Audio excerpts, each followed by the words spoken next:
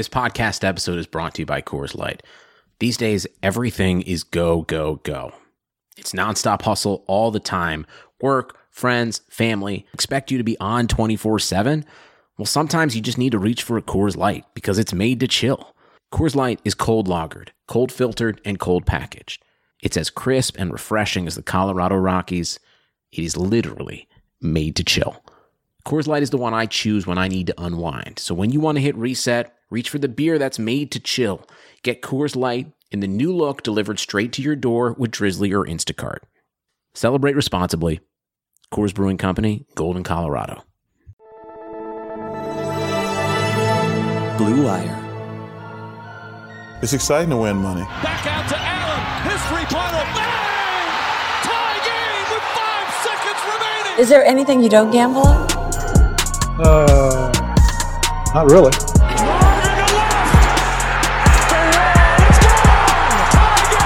Gambling gods, fickle bunch. Oh yeah. So easily offended. Gambling's not your problem. You're just an idiot.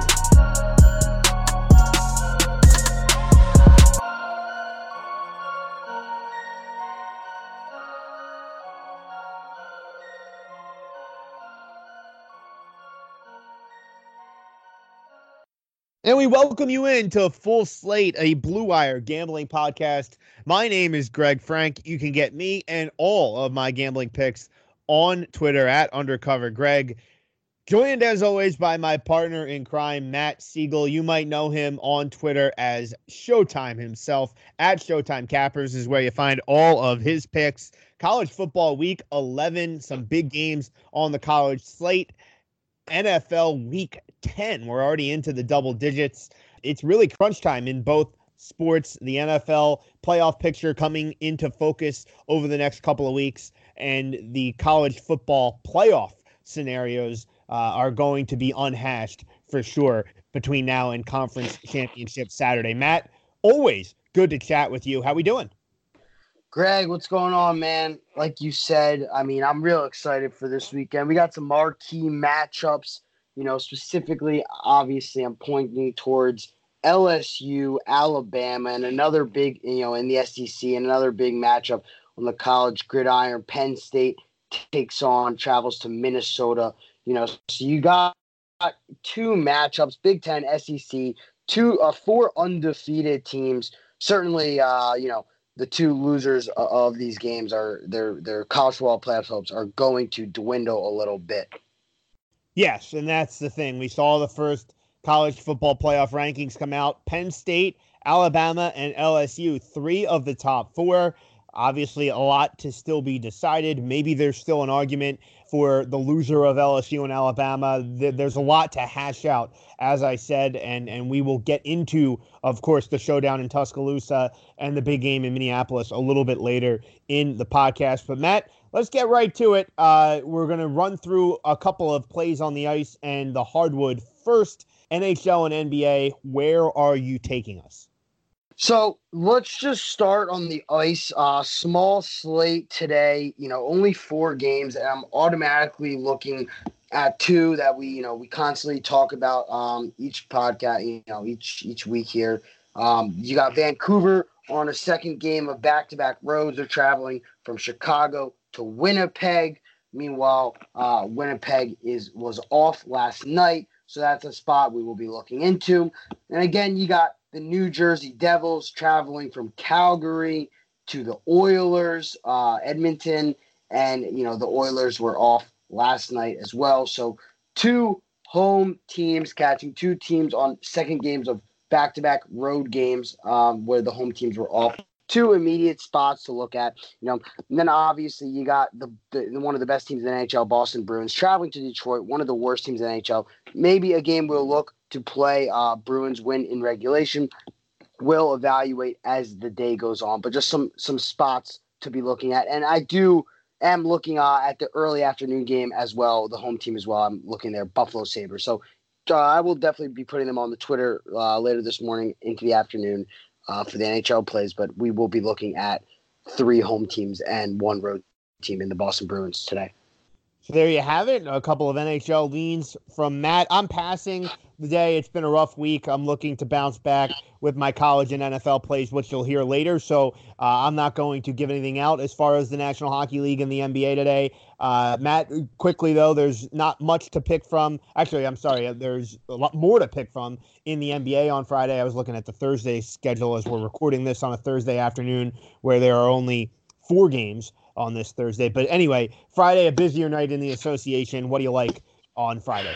Yeah, I mean, honestly, busier night, but a handful of what you can say maybe trash games. You know, the competitive games don't actually really kick off until later in the night at 9 p.m. when you got the Milwaukee Bucks traveling to Utah. But before that, I see a little bit of a nice spot for the Kings here. I've seen the Hawks so far struggle without John Collins. They lost to the Bulls by 20 the other night, and losing John Collins is hurting them. Trae Young is back, but I think the backcourt of the Kings could be a Buddy Hield and De'Aaron Fox could be enough for the Kings to get a road win. That's just a spot I'm leaning towards as of right now. Spot that I'm looking at as well. Later in the night, I will be looking to fade the Philadelphia 76ers once again on this West Coast trip. As a Sixers fan, it hurts me a little bit. But obviously, it's recording like Greg said on Thursday. We don't know the line yet, but it looks like the Sixers will be out. All-star point guard Right. Ben Simmons, so that will definitely be a blow to the lineup. And we know how good the Nuggets are at home. And with the Sixers playing their third road game in 5 days and dropping the game at Phoenix and the game at Utah, it looks like this West Coast trip is getting a little bit of the best of them. Yeah, and I was going to ask that, Matt. I mean, they did compete pretty well without Simmons in Utah, but as far as where we see this line's going, I would think, 4 or 5 area, maybe a little more for Denver? What do you think? Yeah, something around there. That sounds. It just really depends on how many points are going to value Ben Simmons. But I mean, obviously, I expect him not to play, and I'm not really sure how many. But I lean Denver here. I also lean the under. Denver plays great defense, high altitude there. Fatigue could be a factor, especially for a player like Joel Embiid. And especially for increased minutes from the bench with Ben Simmons not there, being a man down. So I will look for Denver and the under there. Another spot I will be looking at will be the Los Angeles Lakers at home. It's a high spread, but I'll be looking to toss them in a parlay. I see the Mavericks at home against the Knicks. They're not going to drop that game. I see the Lakers at home against the Heat. I believe the Lakers will win that game.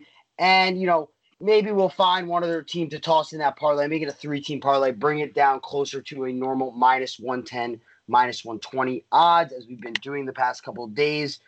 When I see value, putting 2 or 3 home favs together. But that's all I have for the NBA. Just all official leans. Obviously, all picks will be out later this morning and into the afternoon.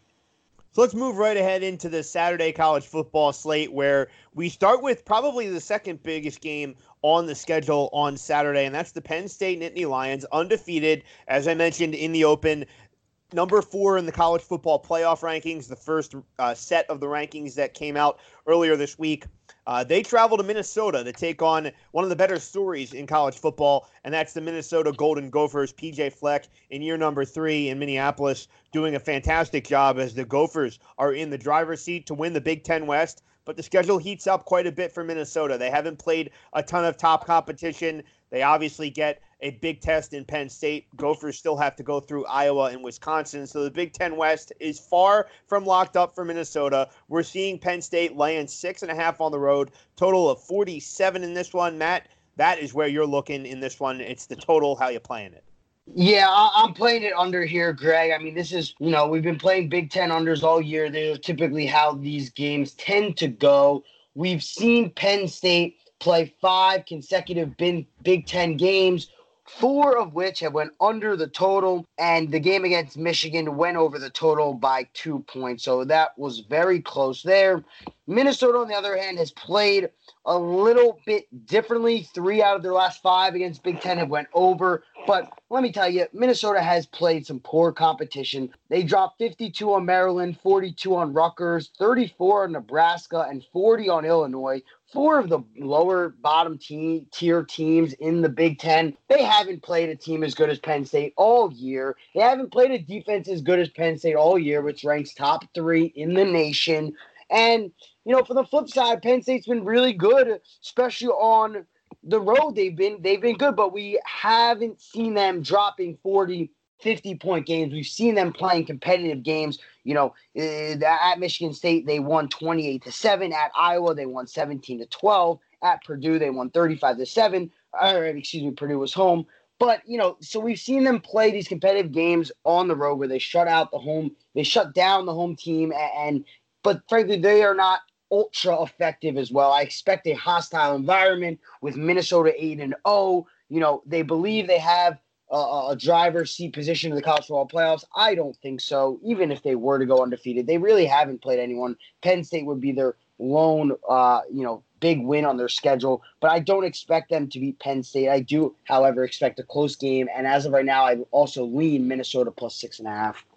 Yeah, I'm going to give you full agreement on this. I lean with the under as well as Minnesota plus the points. Huge spot for Minnesota, but I do think that this just profiles as a typical road grinded out win for Penn State. I don't think you're going to see the type of blowout that they put on Maryland. And I think this is much more like Penn State's road win at Iowa. Even the Michigan State game that Penn State won going away wasn't a super high scoring game either. So this is kind of a closely contested victory, I think, for Penn State. You can call it somewhere in the neighborhood of 20-17, 21-20. I think I lean with the Gophers with the points. I do think Penn State wins the game outright. But I think the best play is to go under. Another angle that I think supports the under. This is the biggest game in the history of the University of Minnesota football program. And they asked to play this game at 11 a.m. Central Time. ABC and ESPN offered them the late evening slot because CBS has Alabama and LSU. And they wanted to play earlier in the day. I think that's just a sign that these guys are a little nervous, which I think also plays itself towards maybe looking first half under as well. But I like your handicap there. I'd go under the total as well. Let's go to another game in the Big Ten, and this play has been a moneymaker for Matt, and I don't suppose that it's going to change anytime soon. Who would have thought a month ago, 6 weeks ago, when Maryland looked to be this high-powered offense, that they're going to be a 43-point underdog, but that's the case now as they head to Columbus. Total of 65 between the Maryland Terrapins and the Ohio State Buckeyes. Matt, right back to the well. Ohio State first half for you. Greg, no surprise here. Not much to discuss. It's just getting repetitive at this point. Ohio State is the number one team in the country right now, currently. We've been on them since week 1. I mean, what else is there to say? They've covered every single first half so far this year, and now we get them coming off a bye, Greg, against Maryland, who's last week got thumped by Michigan 38-7. The week before, 52-10 against Minnesota. Ohio State's better than Michigan. Ohio State is better than Minnesota. So if Minnesota and Michigan are running it up and covering the first half and the full game against Maryland, there is no doubt in my mind that Ohio State will be up by 4 touchdowns and cover minus 27 first half. And, it frankly probably will end 28 or 35 to nothing in the first half, because this Maryland offense is absolutely pathetic after the first 2 games. Yeah, no, they declined in a hurry, and yeah, it's been a mess there in College Park with Michael Locksley presiding over it for the Terps. So Ohio State first half is the play for Matt. Certainly looks like Ohio State. I have a hard time thinking anybody's going to get in their way here in the Big Ten. I mean, we'll see who wins the West, see what happens when they play Penn State, but gosh, even in that game, you have to think Ohio State's going to be a double-digit favorite at home. So they're probably 10. That's what I would think, at least right now. We'll see what happens between now and then. But I thought it was completely warranted that Ohio State was number one in the college football playoff rankings. They've looked like the best team. They played really good defense. Chase Young is the best defender in the country, one of the best players in college football. And Justin Fields is doing his thing as a year one starter. So there's really nothing about Ohio State that it gives me any reason to step in front of this train, because not only have they been winning games convincingly, but they've been covering spreads in convincing fashion as well. So Ohio State first half is the play for Matt. I am going to go to the biggest game of the day for my first, for my first play. I do have one play before I get to the biggest game of the day between Alabama and LSU. It's my biggest bet of the day, and it's going to be a max play on the Louisville Cardinals going to Coral Gables, Florida, taking on Manny Diaz and the Miami Hurricanes. Here's what I'm seeing. Scott Satterfield is one of the more underrated coaches, I think, in college football. When they hired him from App State, he really brought that App State program to good heights, won a Sun Belt Conference championship last year, and he gets hired by Louisville, and this was a Louisville team, a program that was in disarray before he got there. And very quickly, he has really brought them to relevance in the ACC. And maybe that's easy to do because the ACC outside of Clemson is a mess. But this is a Louisville team that comes into this game 5-3 overall and 3-2 in the conference. It's entirely possible that they finish number 2 in the ACC Atlantic behind only Clemson. And so what I'm getting at here is this is a coach that has really turned the culture around in Louisville. And in his career, good stat I saw, a lot of people had this, 9-1 straight up off a bye is Scott Satterfield. That is the spot for Louisville here, going to Coral Gables off of a bye. And you think about Miami. Yes, they've been playing better. They're at 5-4 now. But who did they just beat last week? It was their arch rival, their big nemesis, the Florida State Seminoles. And we saw what happened to Willie Taggart earlier this week. He gets the axe. I think that was more about Florida State bad than Miami good. And I do think that there's a chance for a decent chance for a letdown spot here.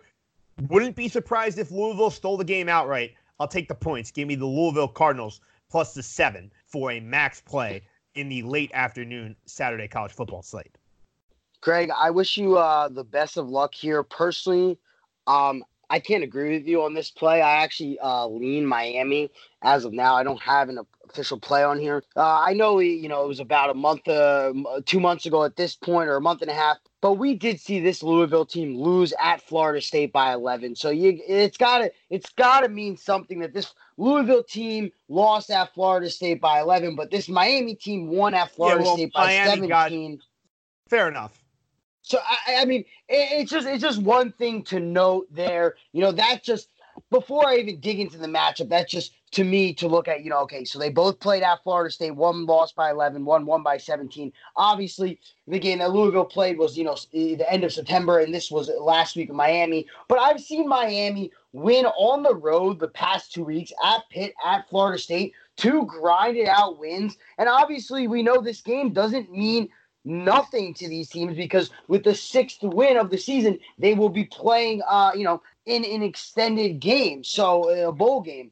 So I see Miami team has also covered 3 out of the last 4 games. Yeah, I know Louisville's coming up. The one that they didn't cover in, they lost in overtime to pathetic Georgia Tech at home. Yeah.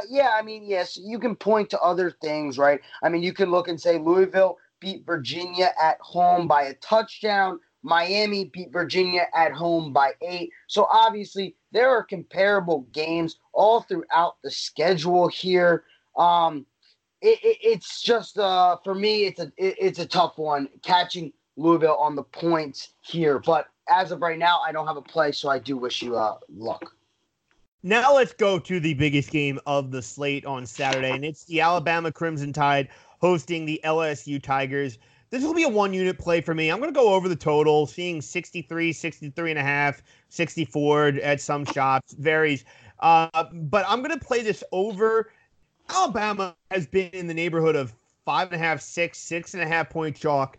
And that tells me that Tua Tagovailoa is fine here. And Nick Saban even came out with some comments on Tuesday saying he's, quote, good and ready to go. And I think Tua is going to have a big game because the LSU defense has struggled at different times of the year against the better offenses that they've played. I mean, going back to the big non-conference game that LSU played against Texas, that was a slugfest. And we saw that LSU obviously prevailed and won that game 45-38. Even Florida, a team not known for its offensive prowess, put up 28 points against the LSU Tigers. So something tells me that this is going to be Joe Burrow and Tua duking it out. Heisman Trophy probably decided in this game.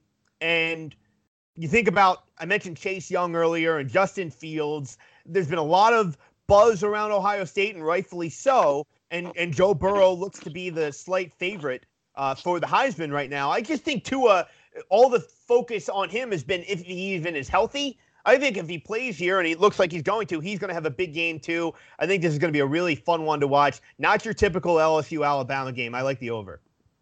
No complaints from me there, Greg. I think this could be a back and forth battle. And although sometimes I talk about a Clash of Titans leaning towards the under, there are certain games where a Clash of Titans, you definitely lean towards the under. And with a game where this could come down to a final possession score in each half, potentially, I see a lot of points on the board here as well. And I see touchdowns being converted in this game, not many field goals, especially with the two caliber quarterbacks. Going to be a lot of scouts at this game. Everyone's going to be parked in front of their TV or drunk at a bar watching. But this is something you will not want to miss on Saturday afternoon.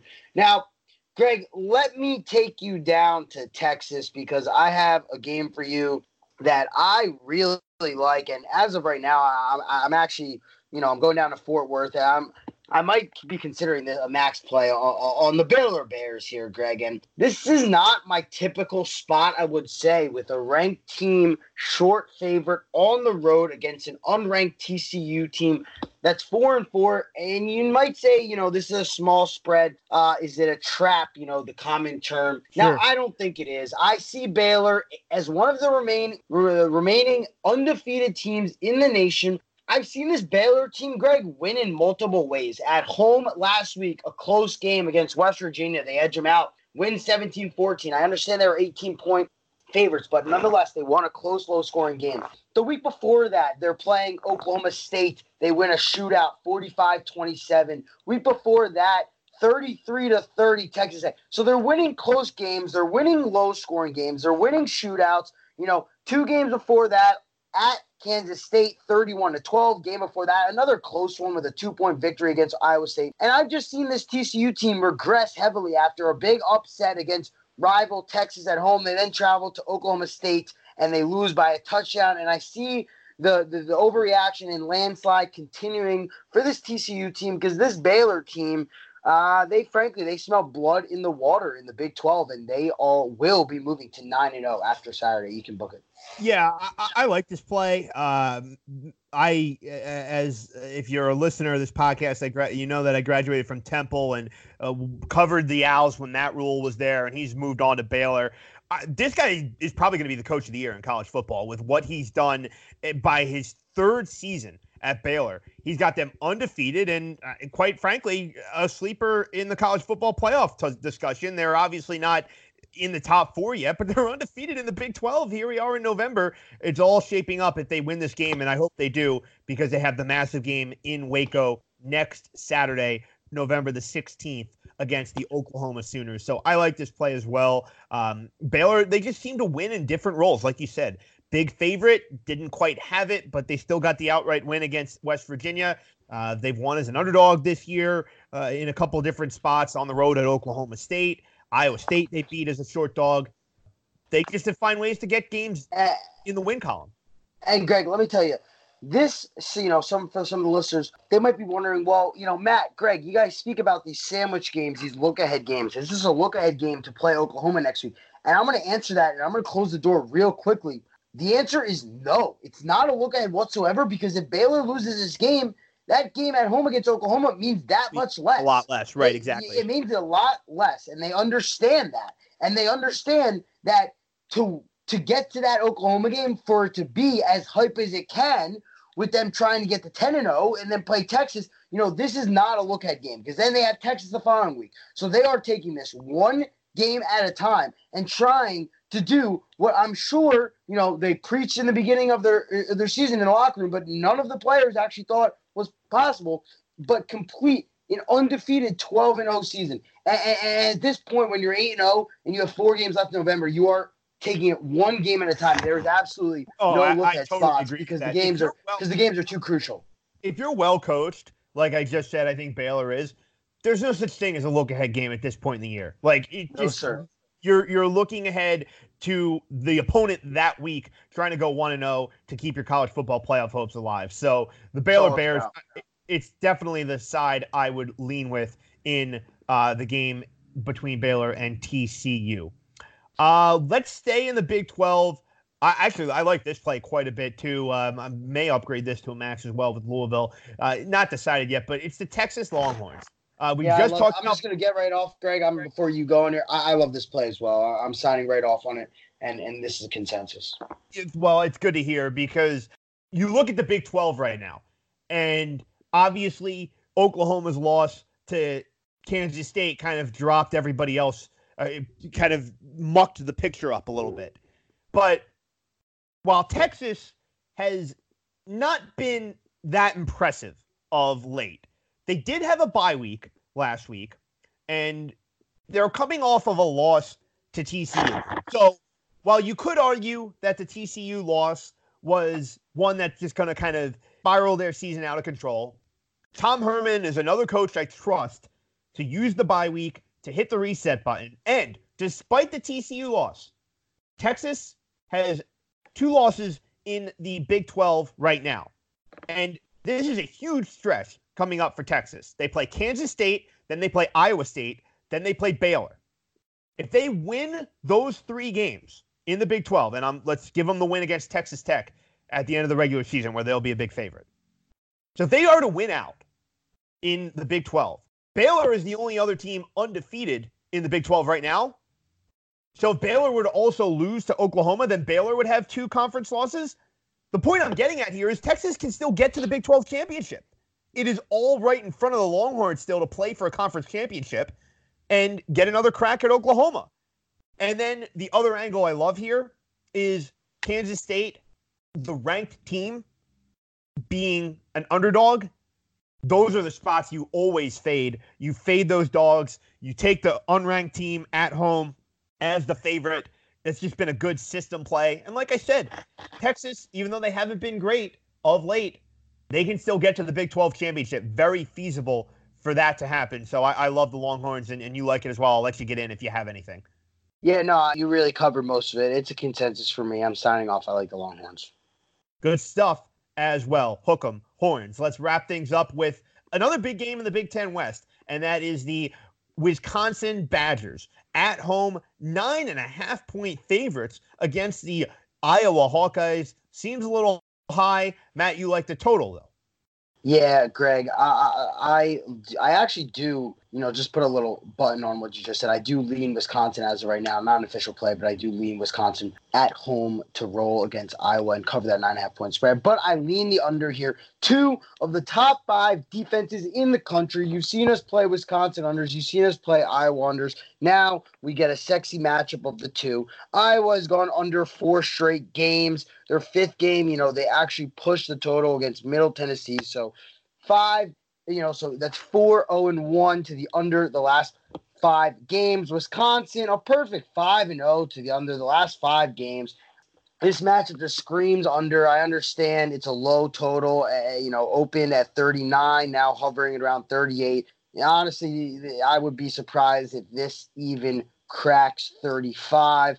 I see, something like a 17-7, maybe 21-10 type of game. Wisconsin and the under will be good here, and I will look to upgrade the under to a potential 2 or even 3 unit max play. But for now, it's just a 1 unit play on Wisconsin under 38 points, and I will look at the first half, but we'll evaluate that come Saturday morning and into the afternoon before the 4 p.m. kickoff on Fox. Halfway home here on Full Slate. Let's take a commercial break and we'll come right back with our NFL Week 10 plays. Support for Blue Wire comes from Manscaped, who is #1 in men's below-the-belt grooming. Manscaped offers precision-engineered tools for your family jewels. We've all been there. You have a few moments that don't quite work out, and Manscaped is here to help fix some of those problems below the belt. That's why Manscaped has redesigned the electric trimmer. Their Lawnmower 2.0 has proprietary skin-safe technology, so this trimmer won't nick or snag your nuts. Manscaping accidents are finally a thing of the past. And don't use the same trimmer on your face as you're using on your balls. That's just nasty. Manscaped also has the Crop Preserver, an anti-chafing ball deodorant and moisturizer as well. You already put deodorant on your armpits. Why are you not putting deodorant on the smelliest part of your body?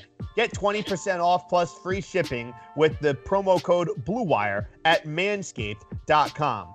Always use the right tools for the job. Your balls will thank you.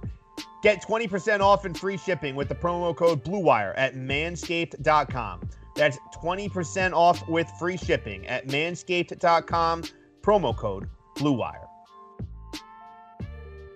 The holidays are almost here, and you know what that means? Gifts. And what better gift to give the guy in your life than a stylish shirt that fits just right?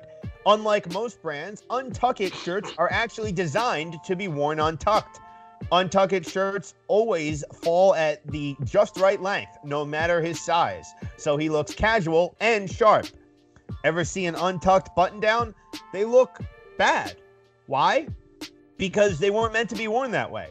Thankfully, there's Untuck It, the original button-down shirt actually designed to be worn untucked. No matter your size or shape, Untuck It shirts always fall at the perfect untucked length. And with the holidays near, there's no better gift for your favorite guy who needs an upgrade. It's always frustrating with shirt shopping in the past. Never quite know where that shirt's going to fall down to if you don't like to untuck it. And that's why you go with Untuck It, and all of your problems are taken care of. With more than 50 plus fit combinations, Untuck It shirts look great on tall, short, slim, and athletic guys of all ages. Untuck It fits my frame, and I hope you can find that it fits yours. Find your favorite Untuck It style online or check out one of their 80 brick and mortar shops. Choose from styles like wrinkle-free button-downs, super soft flannels, outerwear, and more. With Untuck It, your shirts never look baggy, bulgy, too long, or too big. And their website is easy to use. They even have a whole page devoted to helping you find your fit. So whether you're shopping for the perfect holiday gift or just trying to craft a smart, relaxed style of your own, Untuck It is the way to go. Visit untuckit.com and use BLUE for 20% off at checkout. That's UNTUCKIT.com. And the promo code BLUE gets you 20% off at checkout. We're back here on Full Slate, a Blue Wire gambling podcast. Greg Frank at Undercover Greg on Twitter, joined as always by Matt Siegel. You might know him as at Showtime Cappers on Twitter. We're going to go to the National Football League. Matt, can you believe it? Week 10 already. Yeah, Greg, it's wild. You know, as we talk, I feel like we were just talking about the halfway point season when we were talking coming up to week 8 and finishing week 9. Finishing week 8. You know, now week 10, like you said about the college football playoffs starting to unravel towards the end of the season. You know, same with the NFL, Greg. I actually was on Twitter earlier today breaking down some of the divisions. We can run through it real quickly, but, you know, there's about 4 divisions you can kind of pencil teams in, and then 4 divisions really up for grabs. You know, I understand the Bills are sitting at 6-2 while the Patriots 8-1. I think we can agree the Patriots are going to end up taking that division. we can go to the AFC North where the Ravens are 2 games up on the Steelers. I understand they still need to play. The Steelers, not that they're going to win the division, but they're in that wild card hunt. They are in the wild card division. Ultimately, I think the Ravens with Lamar Jackson and that defense picking it up and the coaching staff, I think we can agree the Ravens will ultimately end up winning that division. AFC South between the Texans, Colts, totally up for grabs. Don't count out the Jaguars as well with Nick Foles returning post-bye. They are only 2 games back of the Texans. We got the Chiefs. I think with Mahomes coming back, I think we can be in full agreement there that the Chiefs will end up taking that division. The Chargers, Raiders, and Broncos, none of them have looked scary. Yeah, and that was a big win for the Chiefs without Mahomes last week because it would have gotten a little cloudier if they lost.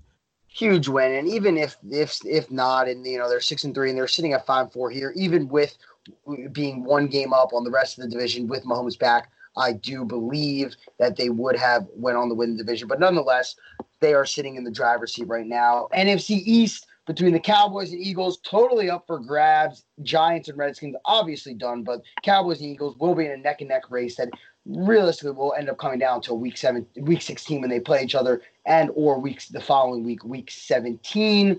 You can run to the NFC North, another division up for grabs, looking like the Lions and Bears will miss the playoffs. But the Packers only 1 game up on the Vikings. Again, they play week 16. And so I expect that division as well to come down to that head-to-head match of week 16 and or the following week 17. Kyle Allen has the Panthers in a solid position. After Cam Newton goes down, Kyle Allen is now 5-1 as a starter.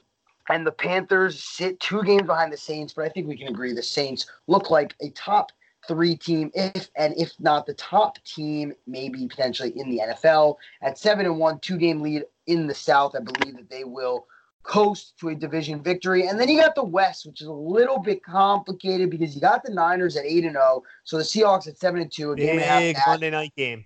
Huge Monday night game, which we'll get into in a little bit. And obviously, so we know the Niners haven't played the Seahawks, so they played twice. So you can say this division is fully up for grabs. Even though the Niners are a game and a half up, the Seahawks truly do control their destiny with playing the Niners 2 more games. But we will get to that.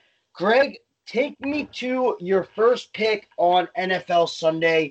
Who you got? Yeah, we're going to the Windy City, where I got in early here, and I'm glad I did. The Detroit Lions, the Motor City Kitties, are a 2.5-point dog at the Chicago Bears. I would still take this at 2.5, but I'm glad I got 3. Total of 41.5 I'm seeing right now. I like the Lions here. I mean, how do you lay points with this Chicago Bears offense right now? I'm not sure that they should be favored, certainly not over the Lions. And I'd have to really think about teams that I would want to pick the Bears against laying points because their offense just looked totally anemic last week. And remember, that's an Eagles defense that has had its fair share of problems, specifically in the secondary. But obviously, we know Mitch Trubisky can't get the ball downfield, and he doesn't really – there's not a ton of personnel there either. So I can only look to Detroit here. A couple weeks ago, Matt, you mentioned Kirk Cousins as an MVP sleeper. And listen, the Lions aren't going to make the postseason.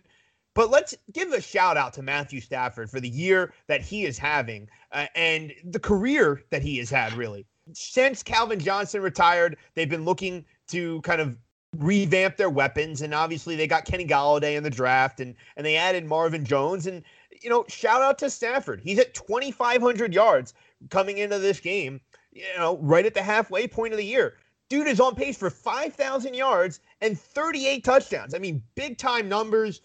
We saw Detroit go all the way down to the goal line last week in Oakland and nearly force overtime in that game. Still were able to put up 24 points. I just think that this game's going to get to a point where Stafford's going to get his. He's been getting his all season, and I don't think the Bears' offense is going to keep up. I like Detroit to go on the road and win this game. Let's call it 24-17, somewhere in that neighborhood, but I certainly like the dog on the road. Greg, I hope you're right because that would just be another loss in the loss column for my Bears under 9.5 wins total, which we are ever so close. Obviously, the 11-5 record and a 10-6 record is still achievable for the Bears, sitting at 3-5. even though we know that is unrealistic, but we still need a total 3 more losses to officially cash our, I'm on our that play current as well. closer future from preseason. So I hope that this is one of the 3 remaining losses, as you say. Well, we both like the Bears under 9.5 wins. I'm feeling pretty good about my Cleveland Browns under 9 wins bet. Only need a few more losses for that to be locked up. But I think probably the squarest dog on the board this week is the Buffalo Bills, 2.5-point pup in this one in Cleveland. Total of 40 in this one. And you like the Browns, Matt? Greg, I am finally hopping on the Browns bandwagon. It might be weird timing considering everyone is hopping off, but this is your classic buy low. Exactly. Buy low opportunity on the Browns. 0-4 in their last 4 games. 0-4 against the spread. Now, Greg, let me tell you, though, it's kind of crazy that the Browns are getting so much hate because who have the Browns lost to in the last 4 weeks? Forget the Denver loss, right? Well, that's the one that really stands out as bad, though. That's fine. That's one loss on the road in the NFL against a quarterback that no one's ever seen before in the high altitude after playing a road game against the Patriots, so they had to travel across country. I'm not giving them, any excuses. I'm just saying it wasn't an easy situational spot for them. But that's fine. Everyone loses hard. Everyone loses road games. It's the NFL any given Sunday. But the 3 losses prior, at Patriots, at home against the Seahawks, and at the Niners. So they've lost to the Patriots lost 2 of the top 4 teams in the NFL, in the Patriots and the Niners, and then the Seahawks, who can easily be a top 6 or 7 team. And they lost a close game, and Russell Wilson's been winning close games, not only this whole season, but his whole career. So he's pretty experienced in that. Same with Pete Carroll. So I understand the Browns haven't looked good. But on the flip side, I still am not buying this 6-2 Buffalo Bills team. They've beaten the Redskins. That is 1 win. They've beaten the Dolphins. That is win number 2. They've beaten the Jets, the Giants, win number 3 and 4, and the Bengals. So 5 of their 6 wins have come against against 5 of the bottom 5 teams in the NFL. Their then loss comes against the Patriots. Their then other loss comes against the Eagles, by the way, both at home losses. Their one quote-unquote quality win I can give them is on the road against the Titans. And this Titans team has been shaky all year, and that was still when they had Marcus Mariota starting, who they since have benched. And, yeah, right. If they play that game again with Ryan Tannehill, the Tennessee might win.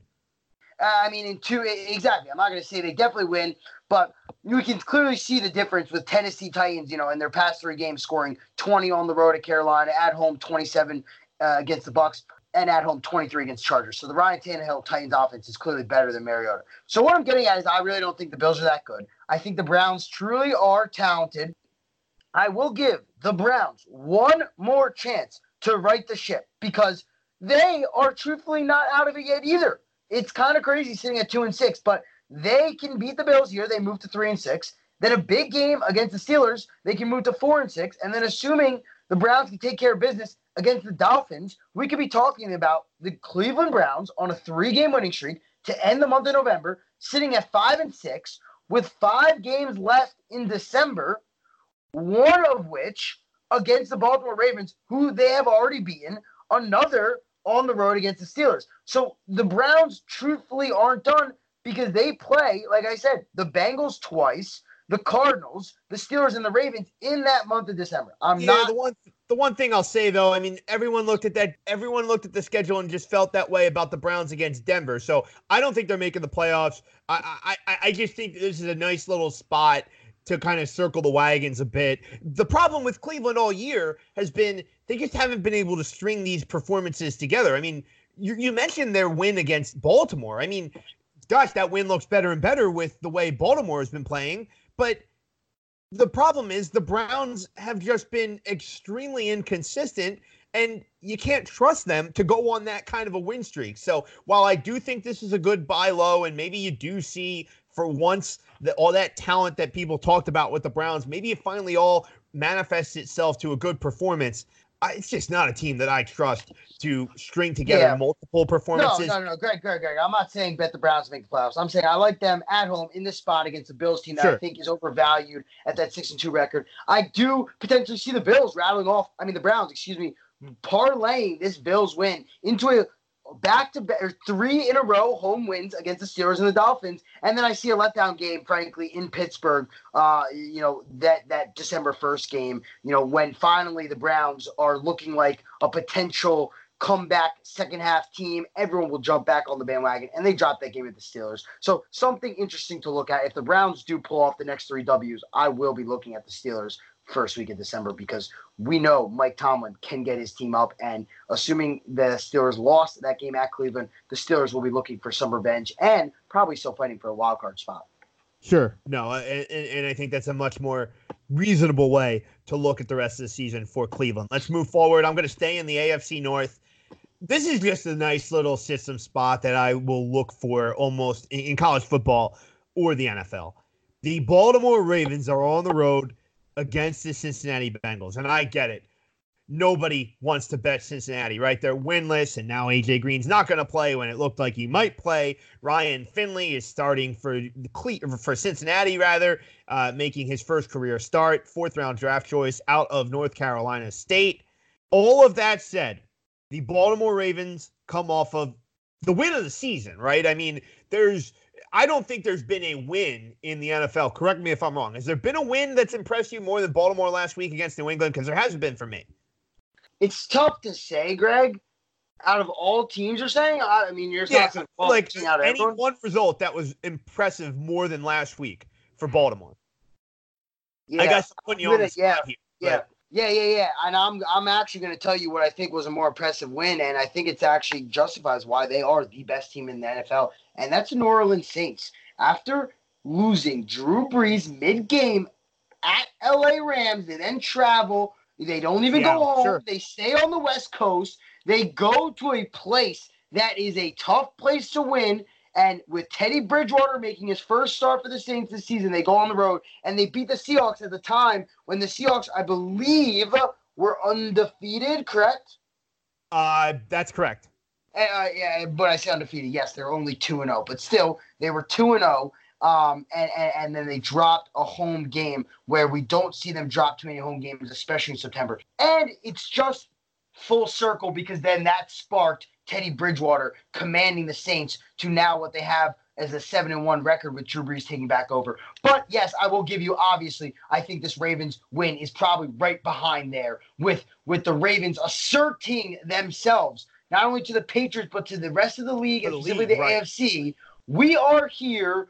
We can ball, and Lamar Jackson is our quarterback, MVP caliber quarterback. Yeah, no, absolutely. So I bring all this up to say now they're going to go to Cincinnati.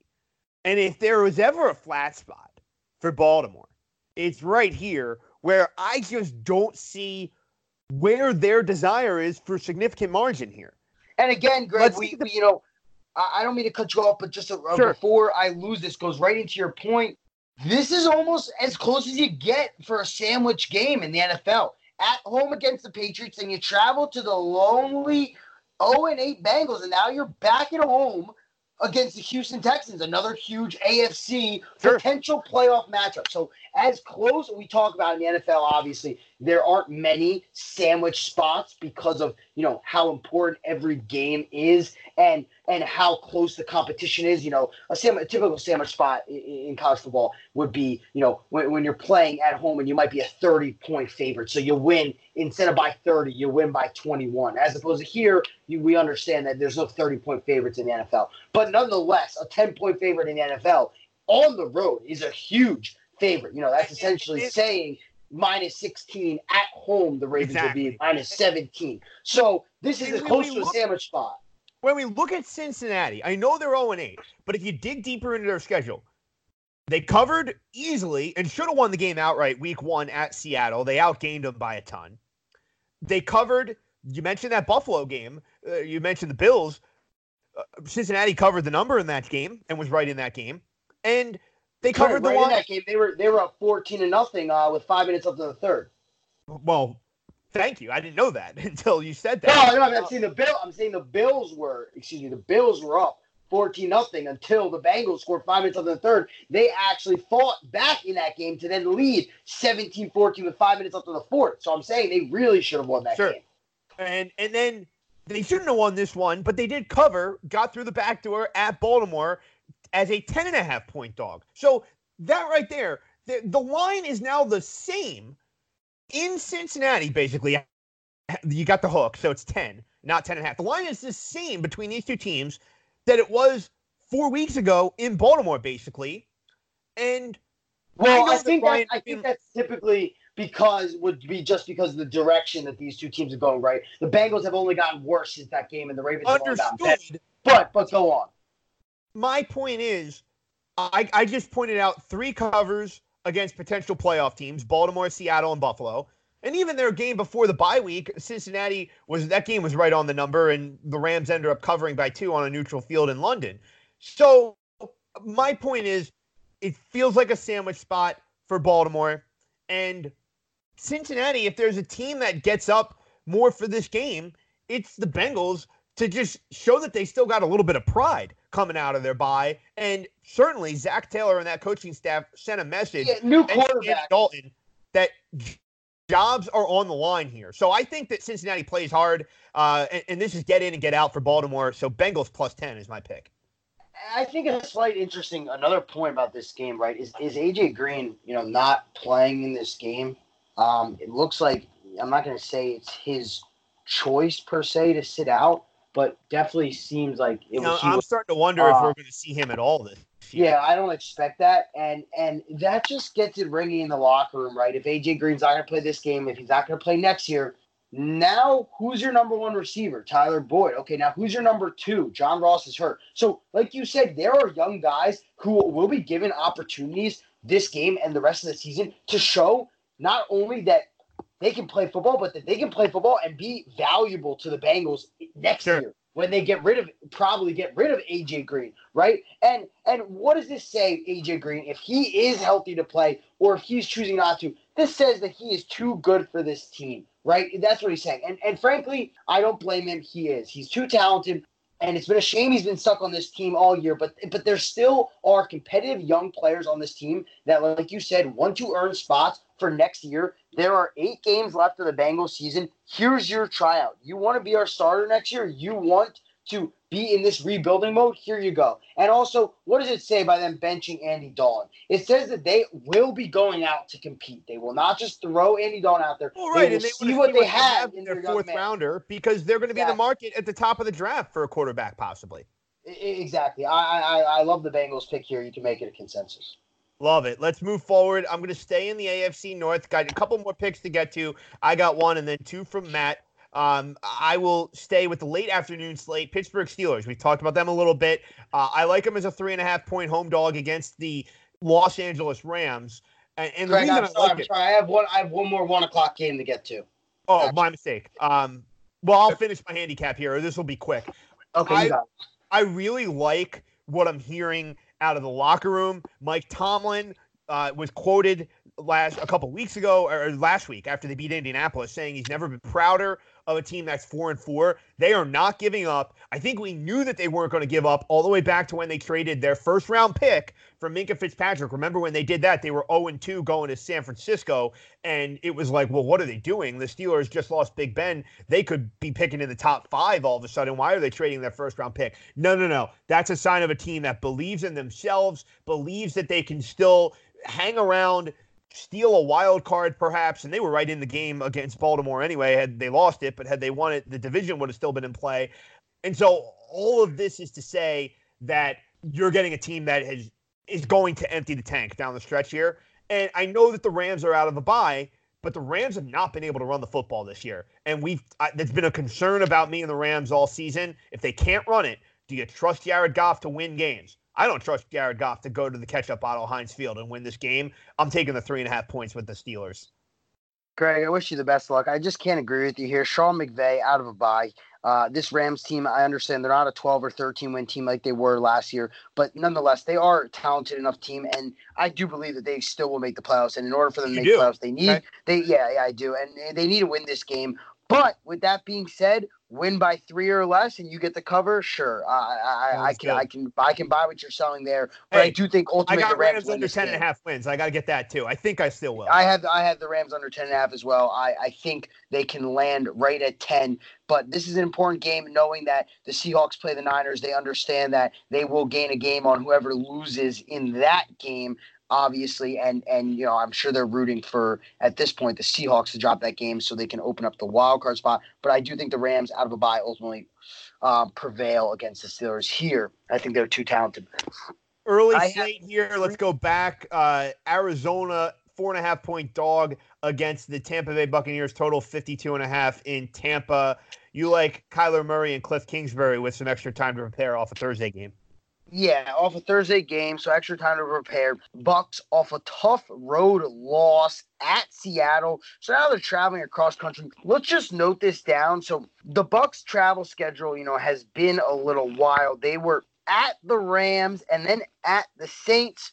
Then they were home against the Panthers. Then they had their bye, I understand. But now they played back-to-back games. So they traveled, they were all the way on the West Coast. Then they came back to New Orleans. And they were in Tampa. Then they were in Tampa for a week. And then they went to Tennessee. And then across country to the Seahawks. And now back to Tampa Bay. So just a lot of travel the past 5 weeks. And Matt, not only a lot of travel, but think about how they lost that game to Seattle, too.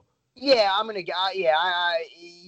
losing that game to Seattle, how they lost, or first off, how it even went to overtime, Yeah. And then how it losing in overtime. The week before that, losing that game against the Titans with that, could have been fumble recovery for touchdown, blown dead, and losing that game. So 2 close back-to-back road game losses. Kind of feels like the air is sucked out of their balloon, right? It really does. 0-4 against the spread in their last 4. Cardinals, meanwhile, I understand they're 0-2 in their last 2, but nonetheless, they've covered 4 out of the last 5 games. I like what Kyler Murray's doing.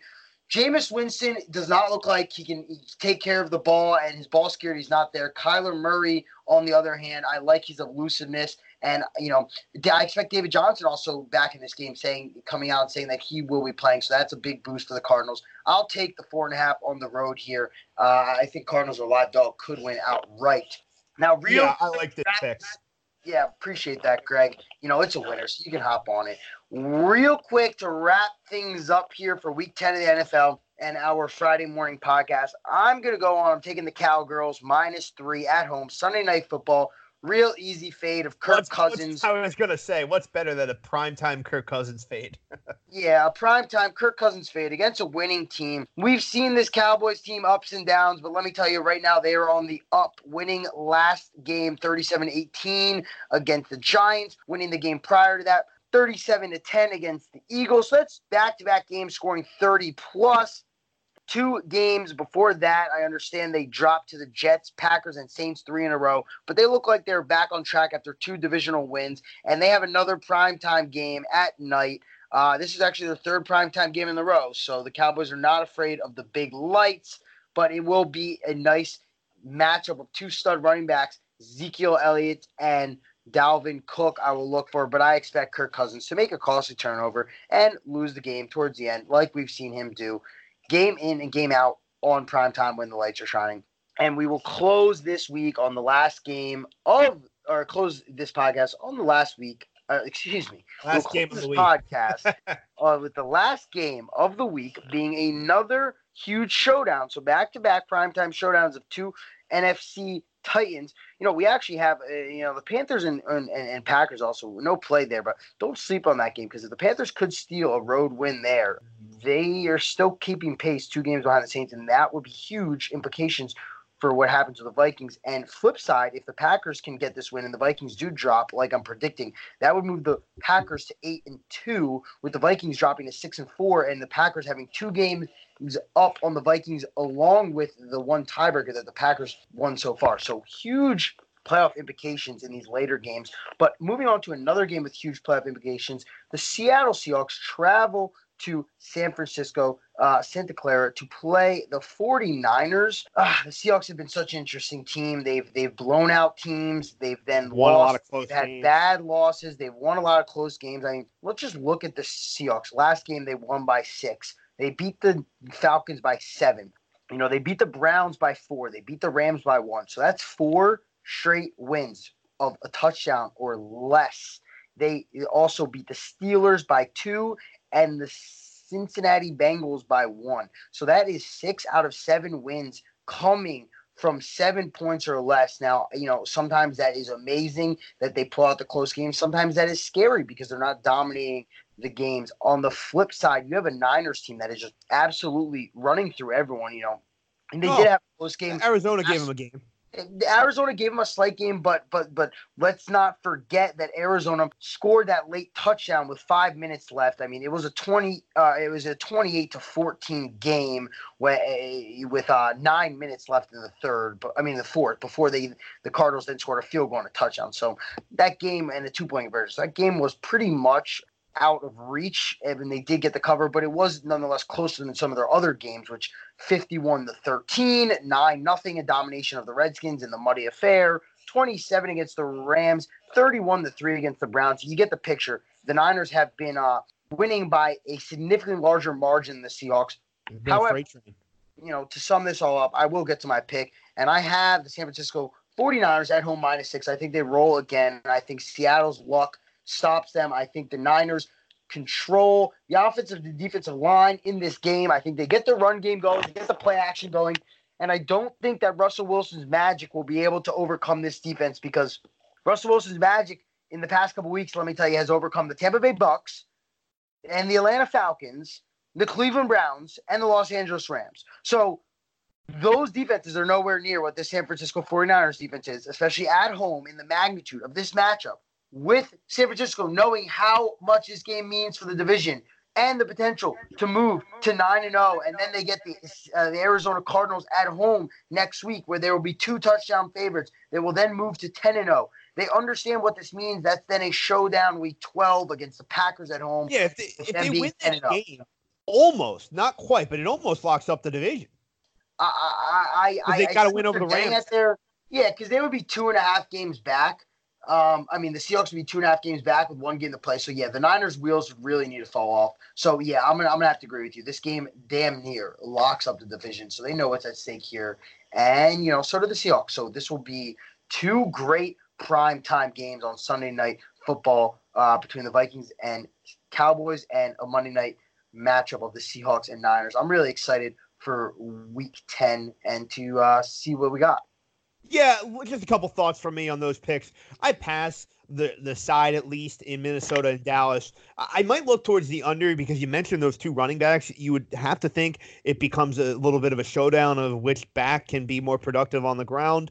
But Mike Zimmer, a good coach, somebody that I'm not sure I want to fade to lose back-to-back games. He just seems to get his teams up and ready for game week in and week out. That said, it is another road game, so I passed that one. And then kind of the same thing, Russell Wilson in primetime has just been a moneymaker for, a decade now?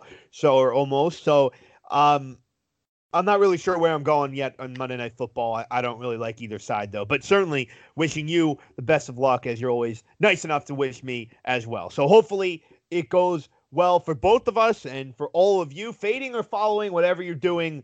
We wish everybody the best of luck in week number 10 in the National Football League and week 11 in college football. Matt, before we go, anything else you want to say? Hop on, final word? Weekend Greg, plans?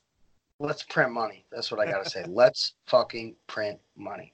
There you have it.